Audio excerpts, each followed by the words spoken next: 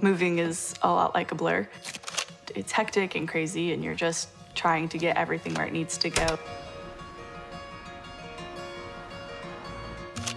I am sitting in my room on my bed in our new apartment. My hopes for what the space is going to be is to have a home where women and our small group can come and just really take a minute to exist together and have that rest. So when I was 17, there were some circumstances where the person who was so instrumental in my faith ended up leaving church, and that became just the beginning of me feeling like church wasn't a safe place. It was really hard on our youth group, and we felt wronged as a community, as a group. Some people never returned to church, and I was one of the people that kind of lost faith in church and what it was supposed to mean, which was family.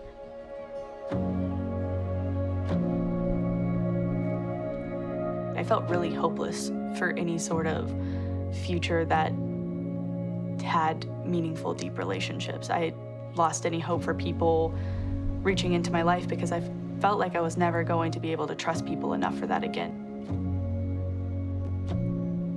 It's like looking at people through a double-sided mirror where you can see them, but they can't see you. In your head, you make yourself think it's to keep people in your life, but honestly, it keeps everyone out. You are truly and completely alone because you don't let anybody in. There I was in this darkness, went through about 3 years of that, and then felt a small call to Charleston. When I first came to Seacoast down here, I got plugged into a small group, and I was trying to posture my heart in a position of being open to healing and relationships, but also just this hesitance of, am I really ready to let people see this person, this version of me, all of the mess, all of the junk.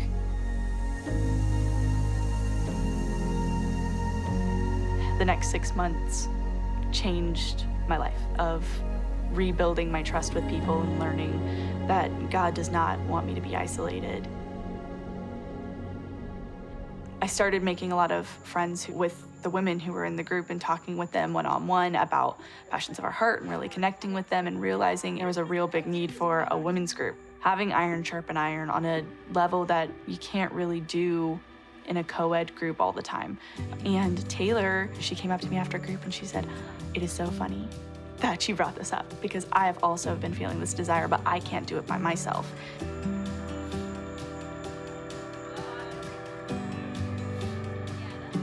In the process of transitioning from a girl who was afraid and isolated and didn't know who she was anymore, I'd lost so much of my identity, and transitioning into this community, this family that tells you your fear is not of God. That fear no longer has power over my life. Definitely choosing family over fear and letting God speak into your life has changed everything for me, and I will never be the same.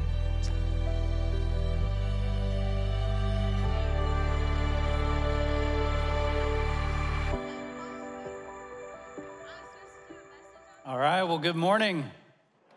Hope everybody's doing well. Hope that wherever you may be joining us from, whether it may be in Somerville, at our Somerville campus, or West Ashley, at our West Ashley campus, hope you're having a good morning as well. I know that we could all agree, however, that there are some people in our world today who are not having as good a morning. There are some folks on the Gulf Coast getting battered by a storm right now. There's some people in Afghanistan facing a whole different kind of crisis. So before we jump in this morning, I wanted to take a minute as a church family to just pray for them, if you would join me. Father, we are grateful for the day that you've made and pray that we would find joy in it. But God, we carry the burdens of friends, family, people we don't even know, but they matter to us, who are facing a whole different kind of storm in their lives. Some are taking refuge from a physical storm. Some are taking refuge from a whole different kind of deal in Afghanistan, and we just pray for your protection and covering over them. We pray for the people who have had the courage to sacrifice, put themselves in harm's way to protect others. We pray for the family members of those individuals, that you would be with them as well, cover them, We pray that you would bring your peace out of these storms. In Jesus' name, amen. Hey, so I want you to know that we are already involved in those different places. We're involved in what's going to happen on the Gulf Coast. We're involved in what's happening in Afghanistan. If you want to join us in that, feel free. You can text the word relief plus any amount to 320-320, and then just do whatever you feel led to do. You don't have to, but we invite you to. We're going to be involved no matter what. So that said, so we started a new series last week called ISO. And if you've ever bought or sold anything online, you know what this means. Say it with me, in search of, right? So today we're going to talk about something that we're all in search of. We're in search of friendships, good relationships. And as I was preparing for the message, it made me think about a story about two old fishermen. They'd been friends for a long time. They fished together nearly every day at the same old pier. And one day they had gone down to the pier, gotten in their usual spot, had been there a couple of hours, and along came this young new game warden. Walks up to the guys and says, "Hey fellas," and they just kind of grunted at him. And then he looked down in their bucket and saw they'd already caught a few fish. He said, "Hey guys, looks like y'all are doing okay. You mind if I see your fishing licenses?" Now, they'd fished this pier nearly every day. No one had ever asked them to see their fishing licenses, so they didn't bother to carry them anymore. But they knew that with a bunch of fish in the bucket and no fishing license in their pocket, they were facing some hefty fines. And so in a moment of panic, they looked at each other, and then one of the fishermen said to the game warden, "Officer, these fish are not fish we caught. These fish are our pets." Game warden looked at the two fishermen and said, "Is that so?" He said, "Yes, sir. Yes, sir." The other one jumped in and said, "That's right. We come down here every day. We throw these fish in the water and let them swim around. Then we whistle and they jump right back in our bucket." He said, "Is that right?" "Yes, sir. That's how it works." "Okay, well, how about you let me see how that works? Let's see them jump in and jump back in your bucket." So he said, "No problem." One of the fishermen reaches down, grabs the bucket, throws it in the water. The fish starts swimming around just like they said. Then the game warden looks at him and says, "Okay, guys, now let me see you whistle and get them to jump back in your bucket. Let me see you get those fish back in your bucket." And the two fishermen look at the game warden and said, "What fish?" If you don't get it, just tap someone on the shoulder. They'll explain it for you. But we all need good friendships. We need good friends, not necessarily the kind of friends who will lie to get you out of trouble, but we all need good friendships. The question is, how do we find them? Last week, Pastor Josh Surratt talked about why we need good friends and how loneliness was the first problem that God addressed in the Bible. But this week, we're going to talk about how to create great friendships, great relationships. We're going to look at what it takes to create that, what kind of character we need to cultivate in order to have great relationships. So the title for this message is In Search of Character. Who do we need to become in order to have great relationships in our lives? Could be relationships with friends, family members, maybe even your spouse. But what's it gonna take? What kind of character is required to have great relationships in these different areas of our lives? And to answer the question, we're gonna look at a parable that Jesus shared with a diverse group of people. Now, this was, you're probably, I don't know if you know, but a parable is a period relevant story meant to communicate a deeper meaning. That's all it is, just a story with a bigger meaning behind it. This is one of his most popular parables. You all probably know it as the parable of the prodigal son. And here's how it goes. Jesus continued, "There was a man who had two sons. The younger son said to his father, 'Father, give me my share of the estate.' So he divided his property between them. Not long after that, the younger son got together all he had and set off for a distant country. There squandered his wealth in wild living. And after he had spent everything, there was a severe famine in that whole country, and he began to be in need. So he went and hired himself out to a citizen of that country who sent him to his fields to feed pigs. He longed to fill his stomach with the pods the pigs were eating, but no one gave him anything. When he came to his senses, he said, 'How many of my father's hired servants have food to spare, and here I am starving to death? I will set out and go back to my father and say to him, Father, I have sinned against heaven and against you. I am no longer worthy to be called your son. Make me like one of your hired servants. So he got up and went to his father, but while he was still a long way off, his father saw him and was filled with compassion for him. He ran to his son, threw his arms around him and kissed him. And the son said to his father, Father, I've sinned against heaven and against you. I'm no longer worthy to be called your son. But the father said to his servants, quick, bring the best robe and put it on him. Put a ring on his finger and sandals on his feet. Bring the fattened calf and kill it. Let's have a feast and celebrate. For this son of mine was dead and is alive again. He was lost and is found. And so they began to celebrate.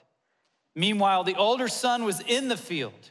And when he came near the house, he heard music and dancing. So he called one of the servants and asked him what was going on. Your brother has come, he replied, and your father has killed the fattened calf because he has him back safe and sound.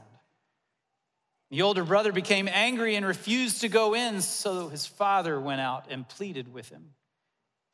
But he answered his father, look, all these years I've been slaving for you and never disobeyed your orders. You never gave me even a young goat so that I could celebrate with my friends. But when this son of yours who has squandered your property with prostitutes comes home, you kill the fattened calf for him. My son, the father said, you are always with me, and everything I have is yours. But we had to celebrate and be glad because this brother of yours was dead and is alive again. He was lost and is found. Now, something I didn't read for you, earlier in the chapter, Luke mentions who Jesus is talking to. It's a broad group of people that included sinners, tax collectors, and church people. Covers the spectrum, basically. And I'll explain more about that as we go, but when we first look at the parable, it can be easy to focus on just one person, on the younger son. The son who asked for his inheritance early, the son who went out and blew it all. This is the prodigal. He's the one we tend to focus on.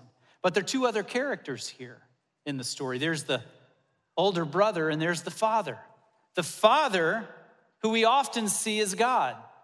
He's full of mercy and kindness. He's loving towards his son, even after his son betrayed him. It's easy to see God the Father in the prodigal son's father. But there's also the older brother. The brother who stayed when the younger one left. The brother who was rigidly focused on his duties to his father. He's usually the most overlooked character in the story because at first glance, it looks like he's just doing what he's supposed to be doing. But I think Jesus is trying to point something out here in this parable because Jesus wasn't just speaking to the tax collectors and sinners represented by the younger brother. He was also speaking to the church people, the Pharisees, represented by the older brother. And Jesus didn't share just one story here. In fact, he's in the middle of three different stories, all related to this idea of loss. First, he talks about a man losing a sheep, then a woman losing a coin, and now this father losing his son. But there's a shift as he starts to talk about this lost son, because in the case of the other two stories, there's just one other character, the person who experienced the loss. With the sheep, it was the shepherd. With the coin, it was a woman. But in this parable, there are other characters. There's a father and also an older brother, which means that we aren't meant to simply focus here on the son who was lost, but also on the older brother who let him go. Now, if you recall, it was the father who saw the son from a long way off. And when he did, he took off running for him. And in Jewish culture, this should never have happened.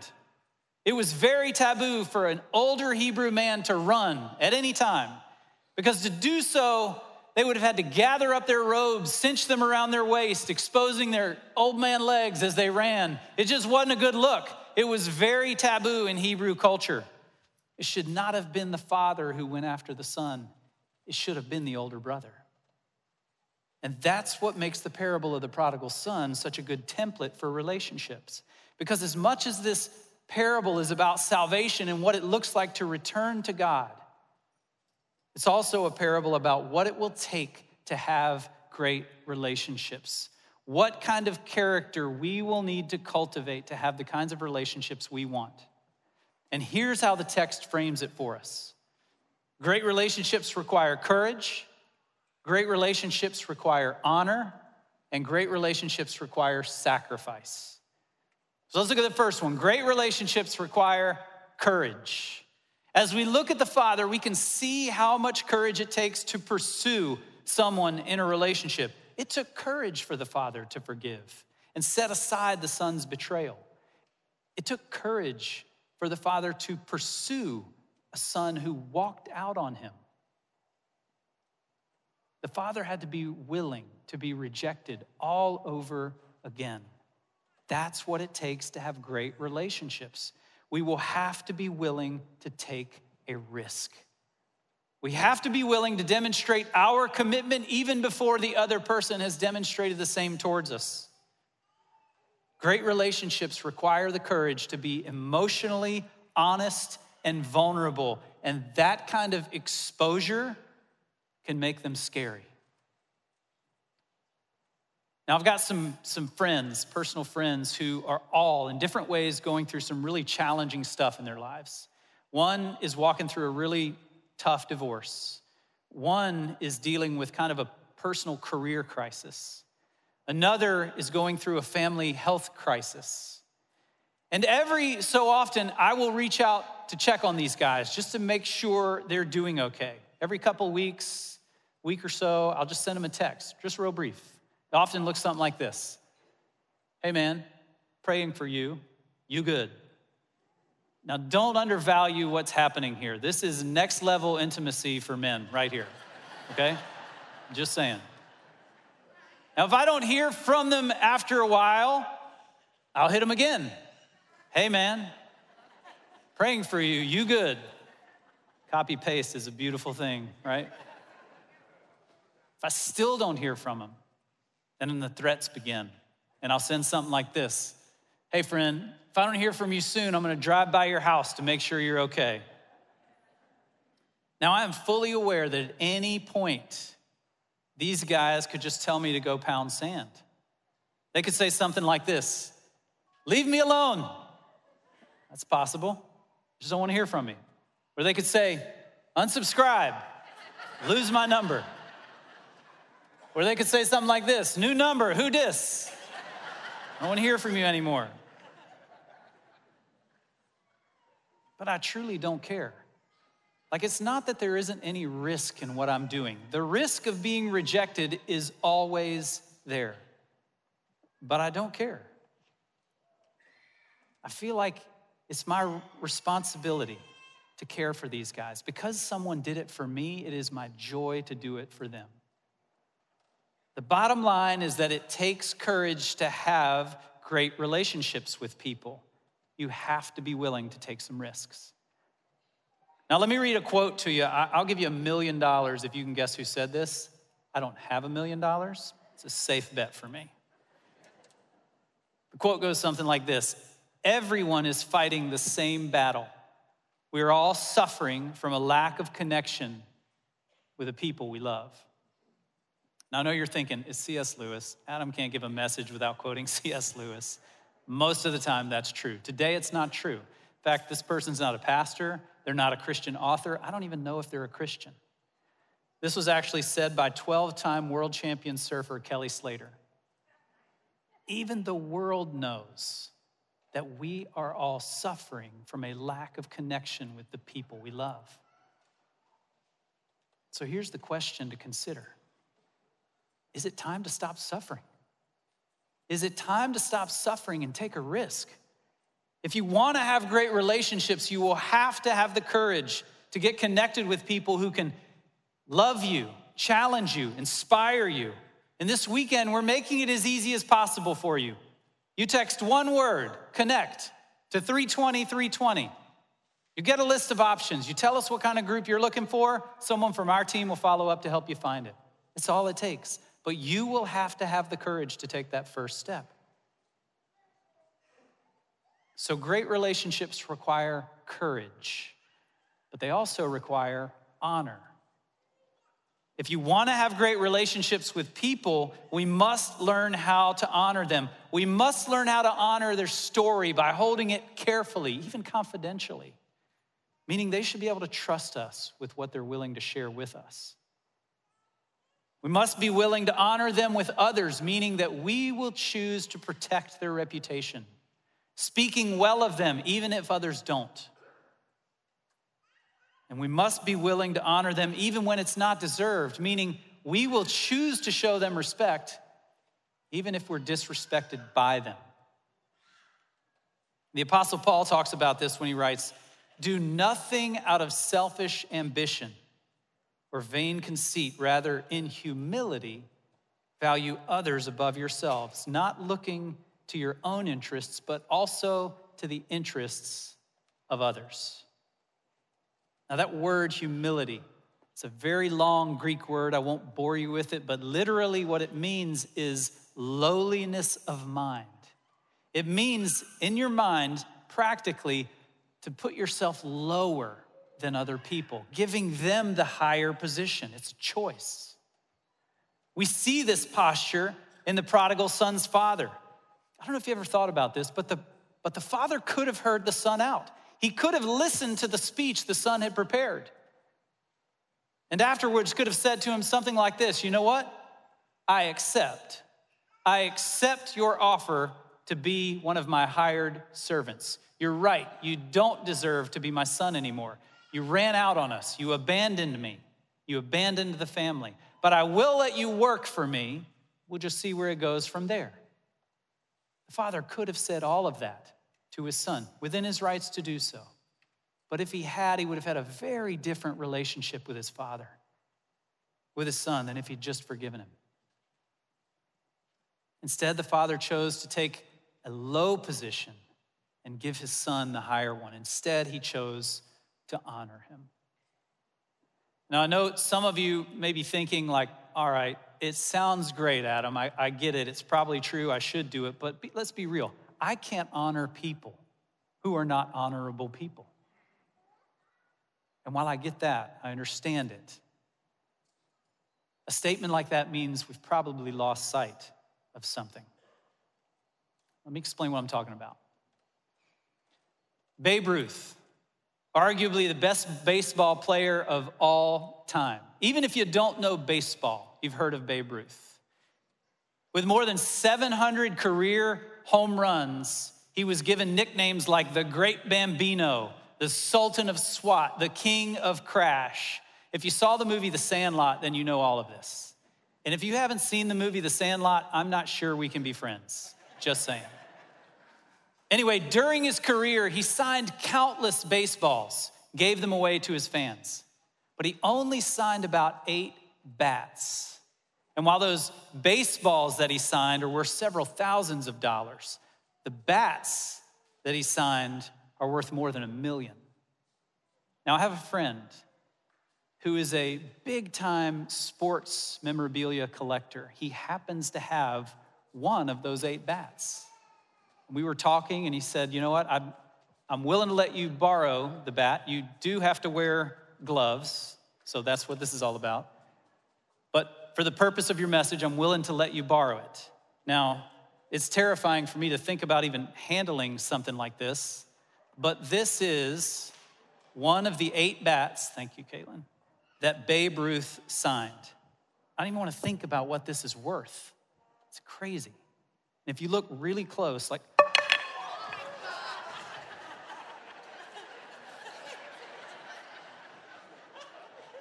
maybe we'll keep that part between us. I'm just kidding. Babe Ruth never signed this bat. This is a piece of junk I got offline for $10. Why? Why would I do that to you? Why would I put you through that? Because I want to make a point. It is true that Babe Ruth only signed about 8 bats during his career. It is true that they sell for more than $1 million. You see, if Babe Ruth had actually signed this bat, then it deserves a certain amount of respect and honor, right? We would have treated it differently simply because of whose name is on it. The same is true for me and you. We were made in God's image. And for that reason alone, we ought to learn how to respect and honor each other simply because of whose name is on us. Honor allows us to treat one another with respect, even when it may not be deserved. Because we can see the signature of God on somebody despite their faults. And that allows us to show them honor even when we don't agree with them, or even when they hurt us. Think about your best relationships, your best friends. They're probably with people that you find easy to honor, right? But I hope from this parable, you'll see that there's at least one reason, one very important reason that we should show honor to everyone, to anyone. So the question is this: who is God inviting me to honor? Who is it? It's somebody.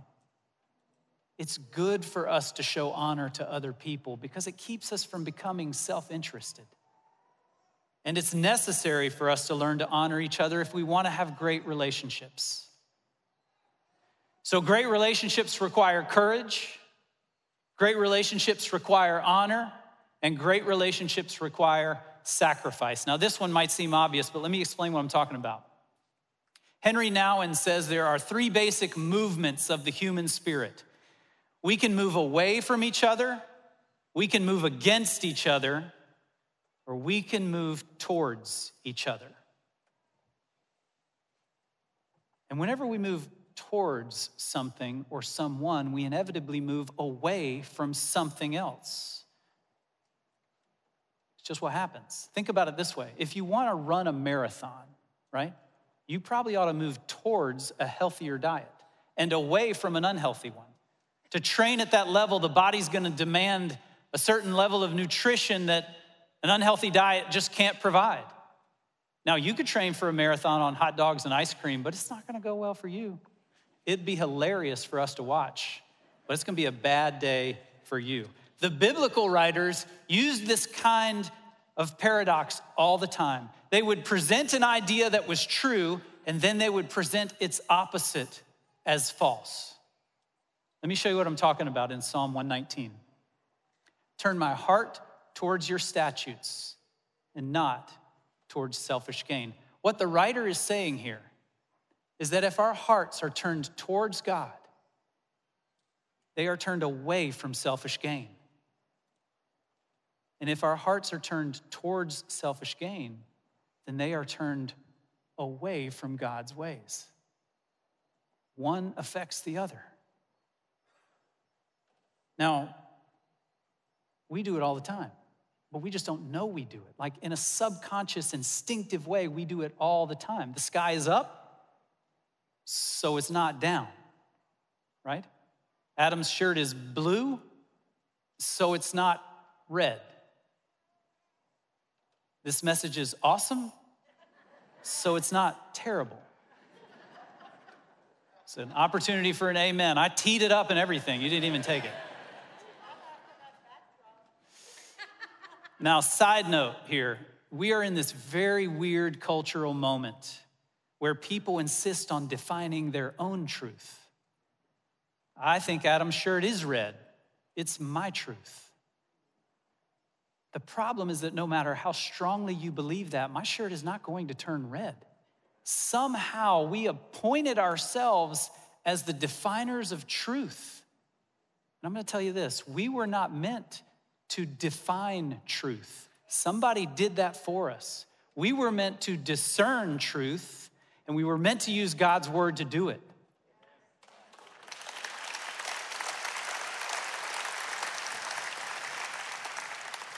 And we can see this very kind of paradox in the parable. When the son left his father, what was he facing? He was facing the world and the pleasures he wanted to pursue. His back was to his father. And as he moved towards the world, he only moved further away from his father. And when he had that moment where he came to his senses and he turned back to his heavenly father, now his back was to the world. And as he moved towards his father, He moved away from the world that had let him down. Here's the point. Almost always, when we turn towards something, we turn away from something else. It's a sacrifice. It may be a calculated one, but it's a sacrifice. To have great relationships with people requires a kind of commitment and sacrifice like this.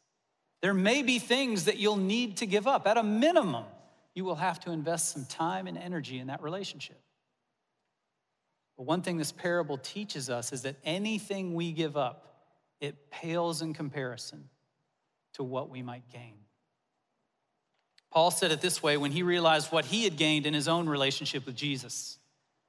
He says, everything else is worthless when compared with the infinite value of knowing Christ Jesus, my Lord. For his sake, I have discarded everything else. And he had a lot to throw away, counting it all as garbage so that I could gain Christ. So here's the question to consider. Are you even facing the right direction to have the kinds of relationships you want? Are you even facing the right direction?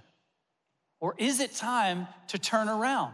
Is it time to turn towards forgiveness and learn to honor again? Is it time to turn towards vulnerability and taking a risk, joining a small group? Maybe it's time to turn around. So while these are the things that we can learn about great relationships from this parable, there are also a couple of other things here that we just have to deal with. The parable of the prodigal son is about the prodigal. The question is, which son is the prodigal? And the answer is both. Both sons are the prodigal. And the truth of it is that we all fit into this paradigm. Nearly everyone is a Pharisee or a prodigal. The only exception is those of us who are both. The younger son was clearly a prodigal, but the older son was both a Pharisee and a prodigal. Because in the story, both sons rejected the father. The younger son rejected his father because of his desire for pleasure. And the older son rejected his father because of his pride. And before we're too hard on them, before we judge each of them too harshly, we need to recognize that without God's grace in our lives, we would all be enslaved by the very same appetites. It could be our appetite for self-gratification, like the younger brother. It could be our appetite for self-justification, like the older brother. But the reality is this: both appetites fall short of what God made us for. God came into the world he made in the person of Jesus to help us understand that only at the cross can we be justified, and only in his presence can we be satisfied. Only at the cross can we be justified, nowhere else. Only in his presence will we ever be satisfied, nowhere else. Now, one more thing to deal with in this text is how the younger son appears to have totally gotten away with it. There's no apparent price paid for his selfishness and rebellion against his father. He walked away from his father, took everything he had and blew it, then came back with his tail between his legs and was totally forgiven. Totally forgiven. As you read the story, it can be easy to think there was no price paid for the younger brother to return. But if you look a little closer, you can see that it's not true. Remember what the father said to the older son. Verse 31, everything I have is yours. So when the younger son returned and was given a ring and a robe and a party, who did that stuff belong to? It belonged to the older brother. The older brother paid the price for the younger brother to return. Here's what I want you to ask yourself. What other son does God have, who gave up what belonged to him so that we could return to our Father. It's Jesus. The only difference is that Jesus wasn't salty about it. He chose to give up what belonged to him out of his love for you and me. Paul describes it like this. If you want to know what it looks like to have great relationships, if you want to know what it takes to cultivate that kind of character, here it is. In your relationships with one another, have the same mindset as Christ Jesus, who being in very nature God, did not consider equality with God something to be used to his advantage. Rather, he made himself nothing by taking the very nature of a servant, being made in human likeness, and being found in appearance as a man. He humbled himself by becoming obedient to death, even death on a cross. If you ever get confused when you're reading a parable, just ask yourself this question: where do I see Jesus? Because they almost always point to him. Here in the parable of the prodigal son, Jesus brilliantly calls out our rebellion, while at the same time showing us that he paid for it so that we could return to God our Father. Let's pray. Father, we are grateful that you saw us from a long way off and you came for us. You ran to us. You celebrated our return. We didn't deserve any of that. We don't. But we are grateful for it. And I pray that you will cultivate in us the kind of character we need to be courageous, to sacrifice, to show honor. We might enjoy the fellowship of being your children. We pray it in Jesus' name. Amen. So here's what I want to do for the next couple of minutes. Just give you guys a little bit of space to consider what might God be saying to you and what do you want to do with that? Maybe you're ready. Maybe you want to start building the kinds of relationships we're talking about, but you know that to build relationships that can encourage you, challenge you, inspire you, it's going to mean you've got to cultivate some new character. I would say this: things like courage, honor, sacrifice, they're like anything else. You get good at them by practicing. So make this your next step. Text that word connect to 320-320. Find a group of people who will push you in those ways. I know it can be a scary first step, but it's also scary to suffer from a lack of connection with one another. Maybe you're already in a small group. Maybe you've got a great group of people around you.